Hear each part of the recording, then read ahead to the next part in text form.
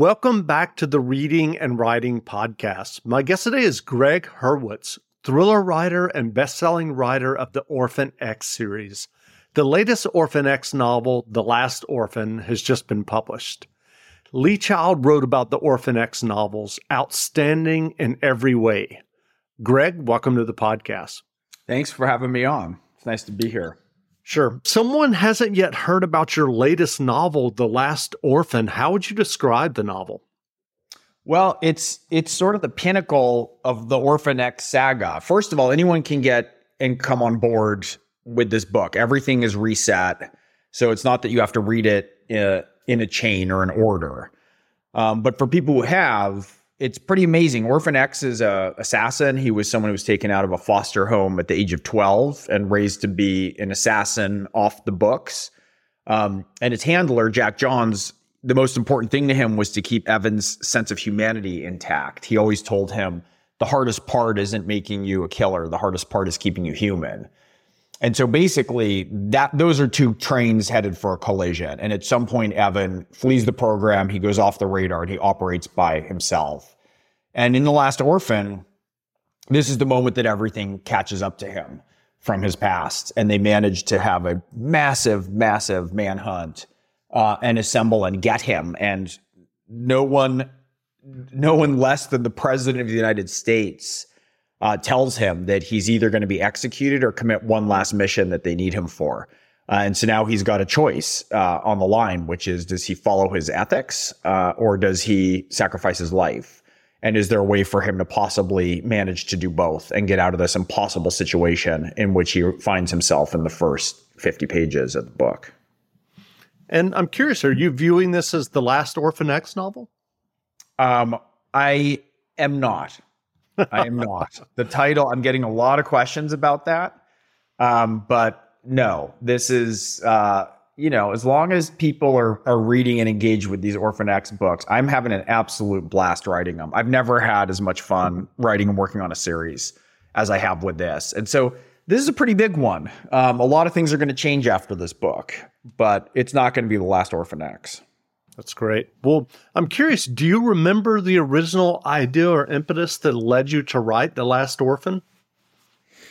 Well, I think after so many books where Evan has successfully navigated staying 1 foot ahead of the DOD, of the government, of all the rest of the orphans from the orphan program who were tasked with coming after and assassinating him. Evan doesn't just know where the bodies are buried. He's the one who buried most of them. And so determination was made as soon as he left the program that the information in his head meant that it was no longer safe to keep it attached to his shoulders. So they've been trying to kill him for a long time. And in the meantime, he's been sort of helping other people who are in desperate need. They can call, there's a 1-855 number. It's 1-855-2-nowhere that in fact readers can call, and you can see if Orphan X himself answers the phone. And that's how he gets it. He's basically has become a pro bono assassin, helping people who literally have nowhere else. They're in such dire straits, they have nowhere else to turn. And when I was thinking about this, I really thought that I wanted to write something that shows a different side this many books in, where he gets recaptured, he gets sucked back into the belly of the beast, and he has to make a whole bunch of choices that are very different than any he's made in other books about what he's willing to do and what he's willing not to do to save his own neck and what they need him to do. And they want to put him on one of these missions. Part of why he left the program was the mission ceased aligning with his moral compass, and he swore he would never again go on a mission that didn't line up with his own internal sense of ethics that were embedded in him by Jack, his handler. And so here's a situation where he's captured. He's told that he has to have a mission. He has to execute somebody who the government has deemed is too dangerous to remain alive. And he has to decide what he's willing to do. And it just seemed like a perfect trap for Orphan X. And it also elicits in him a great deal of trauma after all these years being captured and taken. And so it cracks open different parts of him, and being able to explore the psychology and his emotional state of what happens to him from being found and captured and controlled so absolutely was something I really was interested in exploring thematically.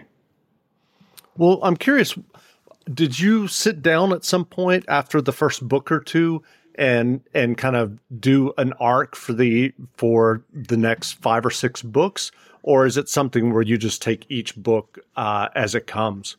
It's a very strange combination of both. It's an interesting question. It's a bit like how I plot the individual books, which is I always have a sense of where things are going. And with the books, I have ideas for future plots. There is definitely a progression of the types of stories that Evan confronts and the ways that it cuts open parts of himself. It's really a story about becoming human. It's a story about cracking open and breaking from the rules and regulations that govern often the first part of our lives. With Evan, he has the Assassin's 10 Commandments that were handed down to him, many of which he's been forced to break over the course of these books. Or I should say he's learned to break. He's had to learn how to operate in the world differently as he's letting in and learning to speak. I say about intimacy that Evan, having been raised separately and largely alone, never learned the strange language of intimacy.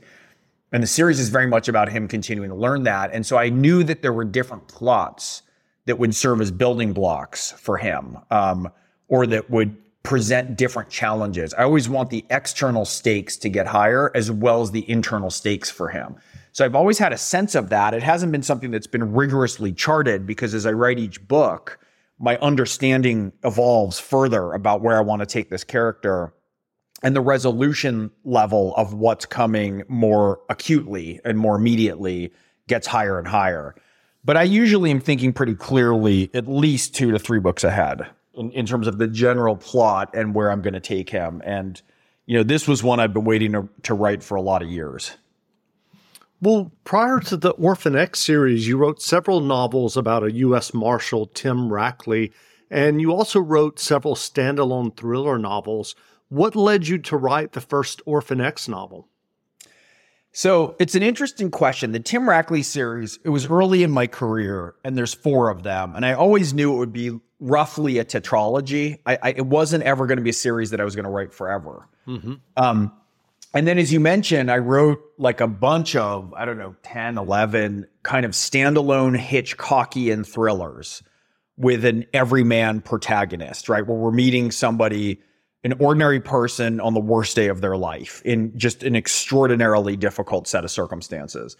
And those really owe a debt of gratitude to Hitchcock above everything else. And those books are Trust No One, The Crime Writer, They're Watching, You're Next, The Survivor, Tell No Lies, and Don't Look Back. And one that I wrote earlier before the Rackleys, which is called Do No Harm. And with the Orphan X series, I had the idea to write this. I had the rough frame or notion, but I was scared to write it, to be honest with you. I didn't want to write something that felt like it was in any way typical or any way that it felt like it was beholden to other series. And so I wrote 4 other novels, keeping this on the back burner and continuing to think about what are the things that will differentiate the series, that it'll have, I hope someday, can be mentioned in a breath with those other protagonists who hold a place in the pantheon, who I grew up loving, whether it's James Bond, Jason Bourne, Jack Reacher. I mean, we all know that list. And so it took a long time for me to figure that. And one of the things was I wanted stories to arrive to Evan Smoke from a variety of different angles. So I wasn't just sort of locked into one source of stories arriving. And so there's mythology stories where his past catches up to him and the stuff that he underwent with his training. The stories about the orphans. There's numbers that come on that encrypted line, the 1855 to nowhere, that can come in through that way. There are stories that come in from him continuing to move among real people. He hides in plain sight. He has a penthouse on the Wilshire corridor near Beverly Hills. And he lives among other people who he's constantly trying to decipher because he doesn't see the world through small talk and through kind of normal social engagements. And so there's all sorts of different ways that stories can arrive and all sorts of different ways that I sought to differentiate him from any other protagonists. And then I felt like I was finally ready to sit down and start to write his story. Well, one thing that stands out in your Orphan X novels is the level of detail. Details about guns and weapons, martial arts, various devices and technology for self-defense. I'm curious, how do you research the novels, and do you shoot guns yourself at a shooting range or train in martial arts? Well, I'm not a gun person primarily. I have people who are a lot smarter than I am. I mean, that's one area of expertise that feels almost limitless. Like if you talk to someone who really knows weapons. And so I have a lot of friends who were former SEALs. I have a lot of friends who've got me on ranges. I've shot all the guns that Evan has shot, from custom, 357s to Benelli combat shotguns. I make sure that I experience it. But I like to go out, much like Evan in a lot of ways. Evan's training was he have one-on-one sessions with people who knew everything about one topic. It's one of the things that makes Evan somewhat unique. He's not the most handsome guy like Bond. He's not the biggest guy like Reacher. He's not the best shot like Swagger, but he's been trained with people who are exceptional in every aspect of this. And so in a lot of ways, he's like Ulysses. He's the man of many wiles, and he has to bring the totality of himself to a mission. It's not dissimilar. I did some mixed martial arts training before starting these books with somebody who, knocked me around a decent amount so that I could experience it. The sensation you have when face pain has a distinct sensation to it that's different than pain in other parts of your body. There's a feeling of claustrophobia when you're being choked out. So even me showing up and getting battered around, but within safer parameters with somebody who's an expert, is really helpful. Same thing with hacking, same thing with shooting guns, same thing with technology, same thing, frankly, with art, same thing with samurai swords, like a katana blade plays a role in one of these. And so what I want to do is I'm not in the business of writing kind of gun and action porn, right? Where it's just where I'm like fetishizing the details, but I have to get them right. There's too many people who are the real deal, who are former military, who are former cops, FBI, or hunters who really know and understand weapons. And the aim is to get everything right or close enough to carry readers across the sort of suspension of disbelief. I'm aiming for verisimilitude. And I want enough telling details in there that people feel like it's real without me spending pages and pages writing about fighting techniques and weaponry, because they aren't those books, but the books have to speak to people who know and understand that, the same way I have to do the same if I'm writing about psychology or art or vodka. I have to get the details right. Sure. Well, what was your initial writing journey that led you to sitting down, writing your first novel, and submitting it for publication? It was the only thing I ever wanted to do in my life. I loved books so much. I wasn't allowed to watch television growing up. I went to the library twice a week. The only TV I was allowed to watch is if there was Hitchcock on, or if the Red Sox were on, because my dad's from Boston and that's religion. And so I read all the time. And it was, I had an experience, I'm sure, much like yours, much like a lot of your listeners, that it was magical. It was transporting. I just loved it. And, when I was a kid, I slept with a dictionary. I loved words. I think in words.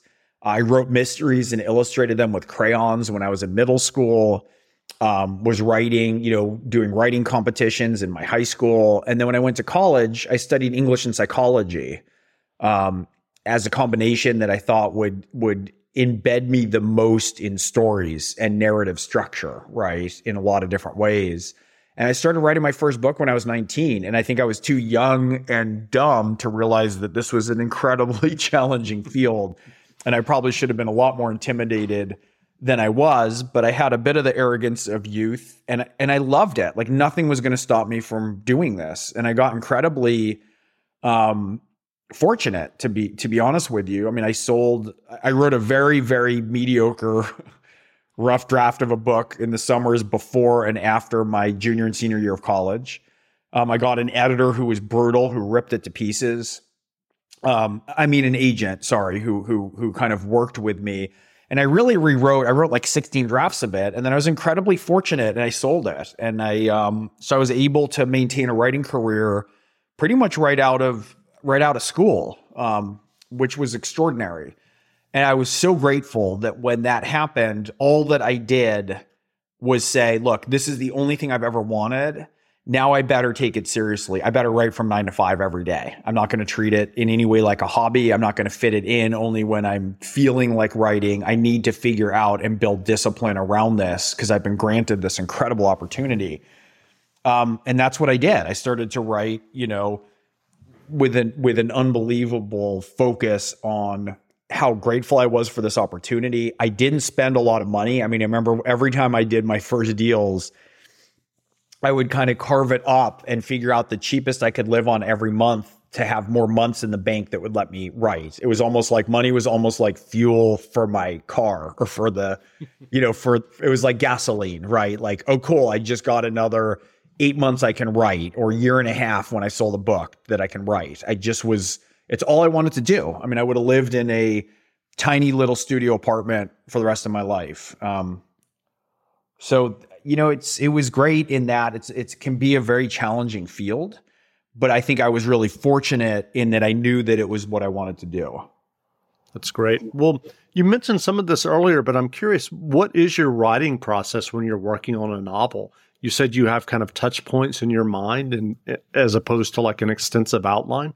How does that work for you? It's a rolling outline. I have a big old monitor that can fit 2 documents side by side. One is the outline, and I call it a rolling outline, and the other is the novel. And the rolling outline expands and breathes as I write. I wait until I have a good amount. It's usually 15 to 20 pages of just bullet points, roughly organized into different shapes, into different characters, lines of dialogue. It's a bit messy, but it's roughly organized. I usually know the first, call it 3 to 4 scenes that will open the book. And then I have these big placeholders. The metaphor that I use is like, have you seen those indoor rock climbing walls? Yes. Or I suppose outdoor rock climbing walls as well. So I know, for instance, there's a big chunky anchor somewhere in let's say the middle of the second act, a big scene that I know that I'm going to get to. I don't know if I'm going to get there with my right foot or with my left hand, but I know it's going to be there. And I know there's enough scenes for me to get across that wall in some way, but they move around a lot. And so that outline kind of lives and breathes much the way I was talking about laying out the life of the series. And so as I'm writing the first chapters, maybe a character comes to life and starts to breathe differently. And then I can start to add different things about those engagements through the rest of the outline. Or, I'll drop I can get to something later on in the writing and realize, I want to go back and drop a handkerchief earlier in the book so that this is a payoff for nuance. And so both documents are constantly evolving. And what tends to happen is the rolling outline kind of gets bigger and bigger. It tends to swell to, call it usually around 25 pages as the writing happens, and it expands and expands, and then it starts to contract as those scenes are assimilated into the novel. And when I'm done, I have usually, a 400 to 450 page novel on one side of the screen, and then that rolling outline has been assimilated and it's empty, and I just trash the file. You don't save the file? Well, no, because I'm deleting it as I go, as I incorporate it. But I do save the roughest one because I found now and then I'll cut a scene, or something. I'll be like, I don't need this, and I'll cut a whole chunk out, and then I'll get further in the book and go, wait a minute, where was that scene that I thought that I dispensed with from the outline that I need, so I can go back to the older version of it and pull it out. That's great. As humans, we're naturally driven by the search for better. But when it comes to hiring, the best way to search for a candidate isn't to search at all. Don't search, match with Indeed. When I was looking to hire someone, it was so slow and overwhelming.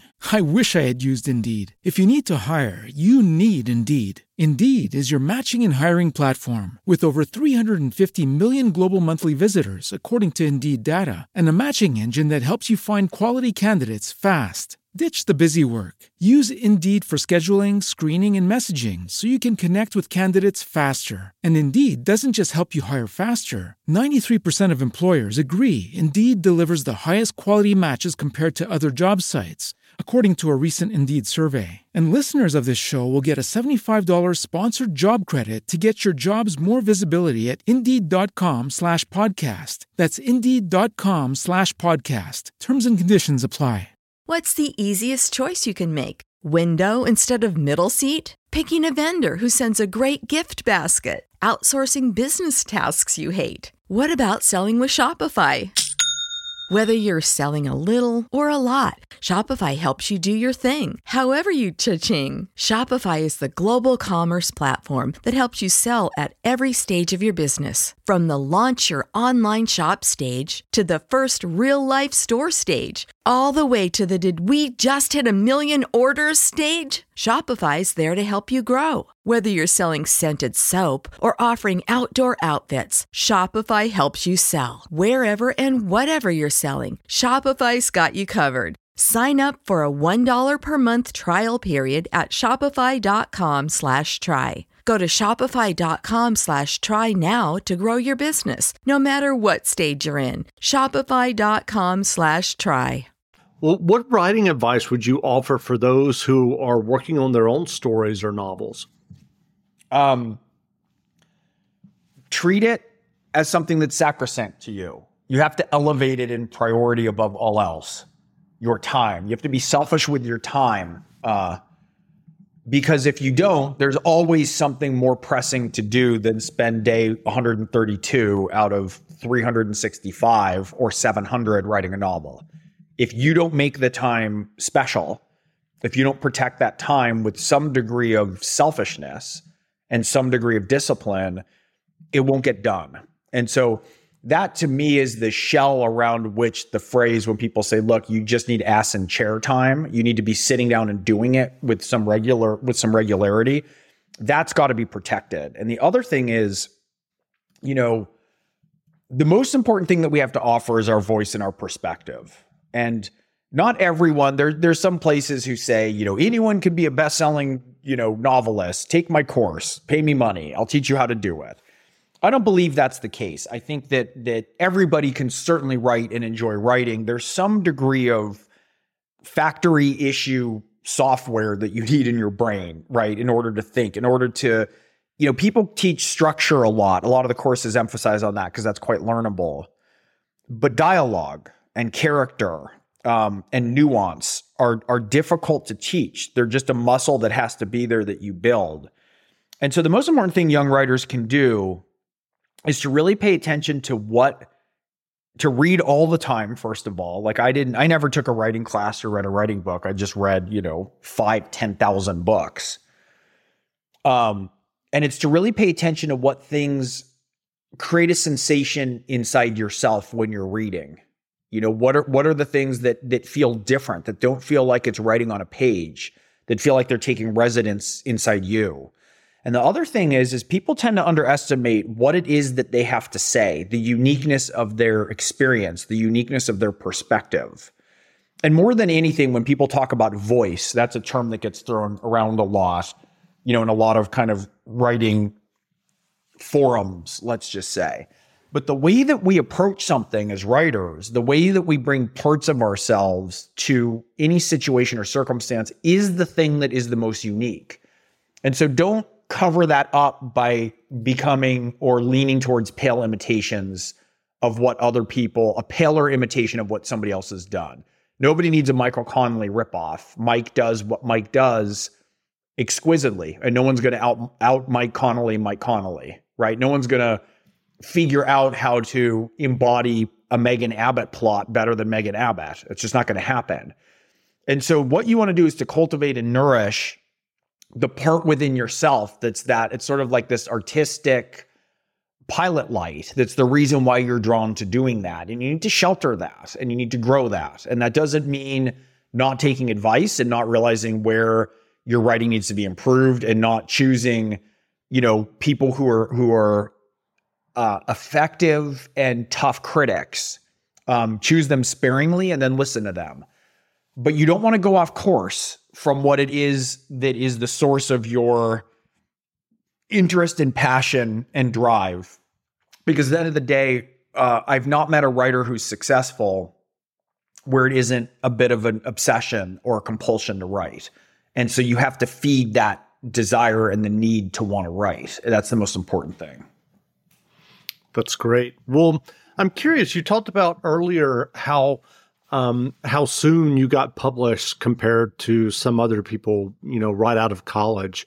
I'm curious if you've ever thought about if you hadn't sold a novel back then and self-publishing or indie publishing via ebooks had been available, do you think that you would have gone the indie publishing route? I don't know. It's so hard to put myself in those shoes, because a lot of the harshest criticism that I got, from which I learned the most, was in the course of jumping through hurdles and knocking through doors in the process of getting agents, getting editors, hearing feedback, rewriting, hearing from fans, getting stuff reviewed more widely critically. And look, not everybody has that advantage. In some ways, getting published young was an advantage and a disadvantage. And we can talk about that in a little bit. Well, not really a disadvantage, I should say. It carried with it some challenges as well that I had to deal with. But, I think that there certainly are people who've exploded out of self-publishing. It's harder and it's rarer, and the necessary levels of quality control aren't in place across the boards with self-publishing, though some people are exquisite and they find that, and they find editors, and they have found a way through to produce and to, propagate some pretty special stuff. It's just a rarer, harder path. And I grew up very much through the other route. So it's hard to kind of imagine or think about that. That was always the path I was headed on. And it's funny because, I'm just shy of 50 here, and, I don't feel overwhelmingly venerable yet, but I really did grow up in a very different industry. Sure. We didn't have ebooks.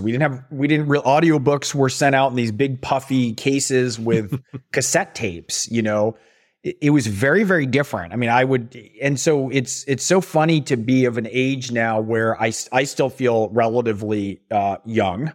I don't feel like I'm very old in general for the age of a novelist. It's one of the great things. It's not like being a TV writer or something where there's a lot of ageism. There's great long careers that people have, but the industry has changed so fast and so rapidly that it's very interesting to look back and to see who's doing what and how they're doing it now. It's just very hard for me to reset the foundation for me, which was books, libraries, bookstores, whether it was Walden Books or Crown Books or local bookstores I would drive to or bike to when I was a kid. I used to bike down to the library that would sell, the used books from the library to raise money. And I'd get the Stephen King books. They were like $1 each for hardcover, right? I still have them all.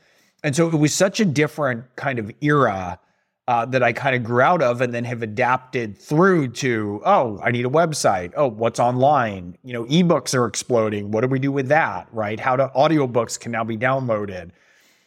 And so I'm all about kind of embracing and welcoming new technologies, right? And there's different challenges and drawbacks for all of them. And I say that also as someone who, I'm one of the co-presidents of International Thriller Writers, and we definitely have policies and sections that are inviting authors who are self-published. And we just have different criteria, the way that we have certain criteria when people are published more traditionally for what we can welcome them in.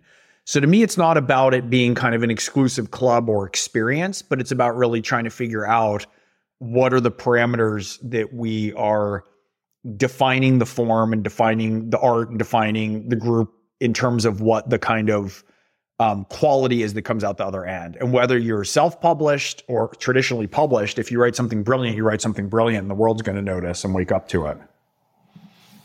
Well, are you working on a new novel now? Yeah, always. I have the next Orphan X. I'm editing, and I'm tinkering around with the one that's going to possibly come after that. So I'm always kind of working away on multiple projects between books and movies and comics and other things. Well, what novels or nonfiction books have you read recently that you enjoyed? I'm rereading the Robert B. Parker Spencer for Hire series. It's so good, it's just staggering. And in a lot of ways, I didn't quite realize why I was going back to reread them all. And then I realized that so much of what Parker was doing in the Spencer books is what I'm striving to do with Orphan X in the form of thrillers, which was he really took the private eye into the personal, right? It's not Hammett. It's not, kind of the James M. Cain, Dashiell Hammett, Raymond Chandler route that we're as accustomed to, or even John Dee or Ross MacDonald. But he wrote a character who cooks, who talks about intimacy. He's got a relationship. It's very jokey. He's also very tough. He's sort of stitching the private eye into the world as we know it in a different way is one of the great transitions. And I see that picked up in a lot of ways, most clearly in the work of my close friend, Robert Crais. And in a way with thrillers, with this sort of tougher, higher stakes world of thrillers, which is differentiated a bunch of ways from, let's say, mysteries, I'm doing something that's not dissimilar. Or I'm trying to do something that's not dissimilar with Orphan X. I'm trying to take a hardened archetypal character and show his thawing into greater humanity and greater understanding of the world around him as somebody who's not equipped to do so. Spencer's pretty equipped to do so from the beginning. And so I've been rereading that and just loving that. I just read My Sister, the Serial Killer by Brathwaite. It's amazing. She's an incredible Nigerian writer. It's very kind of hard noir and yet feels contemporary. It's a really fun book. And I just finished Lisa Unger's Secluded Cabin, Sleep Sex, which is really good. It's sort of a domestic thriller where a bunch of a kind of family and group of friends go off to this cabin, and there's all sorts of secrets and hidden agendas that come to deadly light over the course of a long week. And so that was another book I really enjoyed lately. In terms of nonfiction, I'm reading Aftermath, that's about the process in Germany after World War II, of how Germany had restitched and reconstituted itself. I'd never really thought about that. I'm very interested in World War II. And it's amazing. There was just square meters, dozens and dozens of square meters of rubble to every living human in Germany. I mean, it was just decimated. And I'm very interested in how that culture and how that society was rebuilt and how structure was put in place in the wake of, the most staggering extremism and polarization that we've probably seen in recent history. And so it's very interesting to me, not just, we talk a lot these days in the culture and in politics about polarization and extremism. Well, how is it rebuilt? What happens after it? And so it's a very interesting book that's kind of eye-opening in a whole variety of different ways. Interesting. Well, where can people find you online if they want to learn more about you and your novels and your Orphan X series? Well, I'm on greghurwitz.net, not greghurwitz.com. There's a gentleman on greghurwitz.com who is a music director, spells his name with the extra G just like me, who got in there a little bit earlier. So my website's greghurwitz.net. There's lots of stuff on there about Orphan X and about other stuff. Additionally, I'm on Twitter, I'm on Facebook, I'm on Instagram. And so those are good places to find me for updates. I do have a newsletter where we tend to send out advanced content, the first cover reveal, the first excerpt from a book, and so that's something that people can find me on and sign up at the website and get kind of an earlier peek at all things Orphan X. That's great. Well, again, we've been speaking with Greg Hurwitz, thriller writer and best-selling writer of the Orphan X series. The latest Orphan X novel, The Last Orphan, has just been published, and it's on sale now, so go buy a copy. And Greg, thanks for doing this interview. Yeah, it's been such a pleasure talking to you. Absolutely. The bar here in the middle of the desolate nowhere was little more than a sparse wooden structure composed of beams and walls, well-loved chessboards on tables, a foursome of burly Icelanders in football jerseys, picture windows overlooking miles of blindingly white tundra. Decorative puffins peeked out from the shelves of bottles. Evan took another sip of the limited edition batch he'd traveled over 4,000 miles to sample. silky mouthfeel, rose and lavender, a hint of grain on the back half. He set his shot glass, fashioned from glacial ice, down on the bar before him. It was promptly shattered by the elbow of one of the footballers wheeling drunkenly to grab at the waist of a passing female tourist. Evan exhaled evenly and swept the ice remnants from the bar. Though the young men were rowdy, cocky, and redlining their blood alcohol, he could sense that they weren't awful guys. But they were on their way to becoming awful, if no one provided a course correction. On Evan's other side, a lantern-jawed retiree was bragging to a gaggle of Australian co-eds and anyone else within earshot that he'd been a member of the legendary Viking Squad SWAT team, known as Seresveit Rikisle Greg Lustierans. A handsome man a few years past his prime, he basked in the glow of the young women's attention. Buoyant and amused, the Australians fumbled through his pronunciation lessons. Well-built, with beautiful smiles and generous laughs, they hung on his words, as pleased by the unlikely company as he was. "We have no standing army," the former cop was telling them in near-perfect English, "so we're the last line of defense when it comes to facing deadly threats." Evan leaned forward and flagged the bartender for another shot. As it was being poured in front of him, another of the footballers snatched it from beneath the bottle and slammed it. Evan stared at the pool of vodka puddled on the bar between his hands, then up at the bartender, a pale Nordic towhead. "Would you like to talk to them?" Evan said, "or should I?" The bartender shrugged. "There are 4 of them, and we're way out here. There's nothing to do." "Well," Evan said, "not nothing." The bartender gave him another shot, this time safeguarding it through the handoff. "American?" he asked. "What did you come to Iceland for? Business? Whale watching?" Evan hoisted the shot glass. "This." "You flew all the way here?" The bartender's mouth cracked open in disbelief. "For vodka?" Why not? Evan thought. He'd arrived at a point in his life where he was finally capable of indulging small pleasures. To say the least, his childhood had been rough and tumble. Pinballed through a series of foster homes, he'd been ripped out of any semblance of ordinary life at the age of 12 to be trained covertly as an assassin. Thank you for listening to this clip provided to you by Macmillan Audio. To hear more, look for this title wherever audiobooks are sold.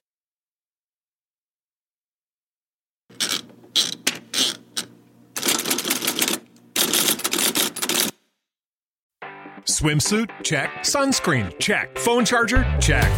Don't forget to pack the 5-Hour Energy. It fits great in a pocket or carry-on, and the alert feeling will help you arrive ready for anything. Now get 20% off when you use code 5HETRAVEL at 5hourenergy.com. Expires April 30th. One-time use only. Not valid with other discounts. Remember, visit 5hourenergy.com and use code 5HETRAVEL to save 20%. Everybody in your crew identifies as either Big Mac Burger, McNuggets, or McCrispy Sandwich. But you're the Filet-O-Fish Sandwich all day. That crispy fish, that savory tartar sauce, that melty cheese, that pillowy bun. Yeah, you get it. Every time. And if you love the Filet-O-Fish, right now you can catch 2 of the classics you love for just $6. Limited time only. Price and participation may vary. Cannot be combined with any other offer. Single item at regular price. Ba-da-ba-ba-ba.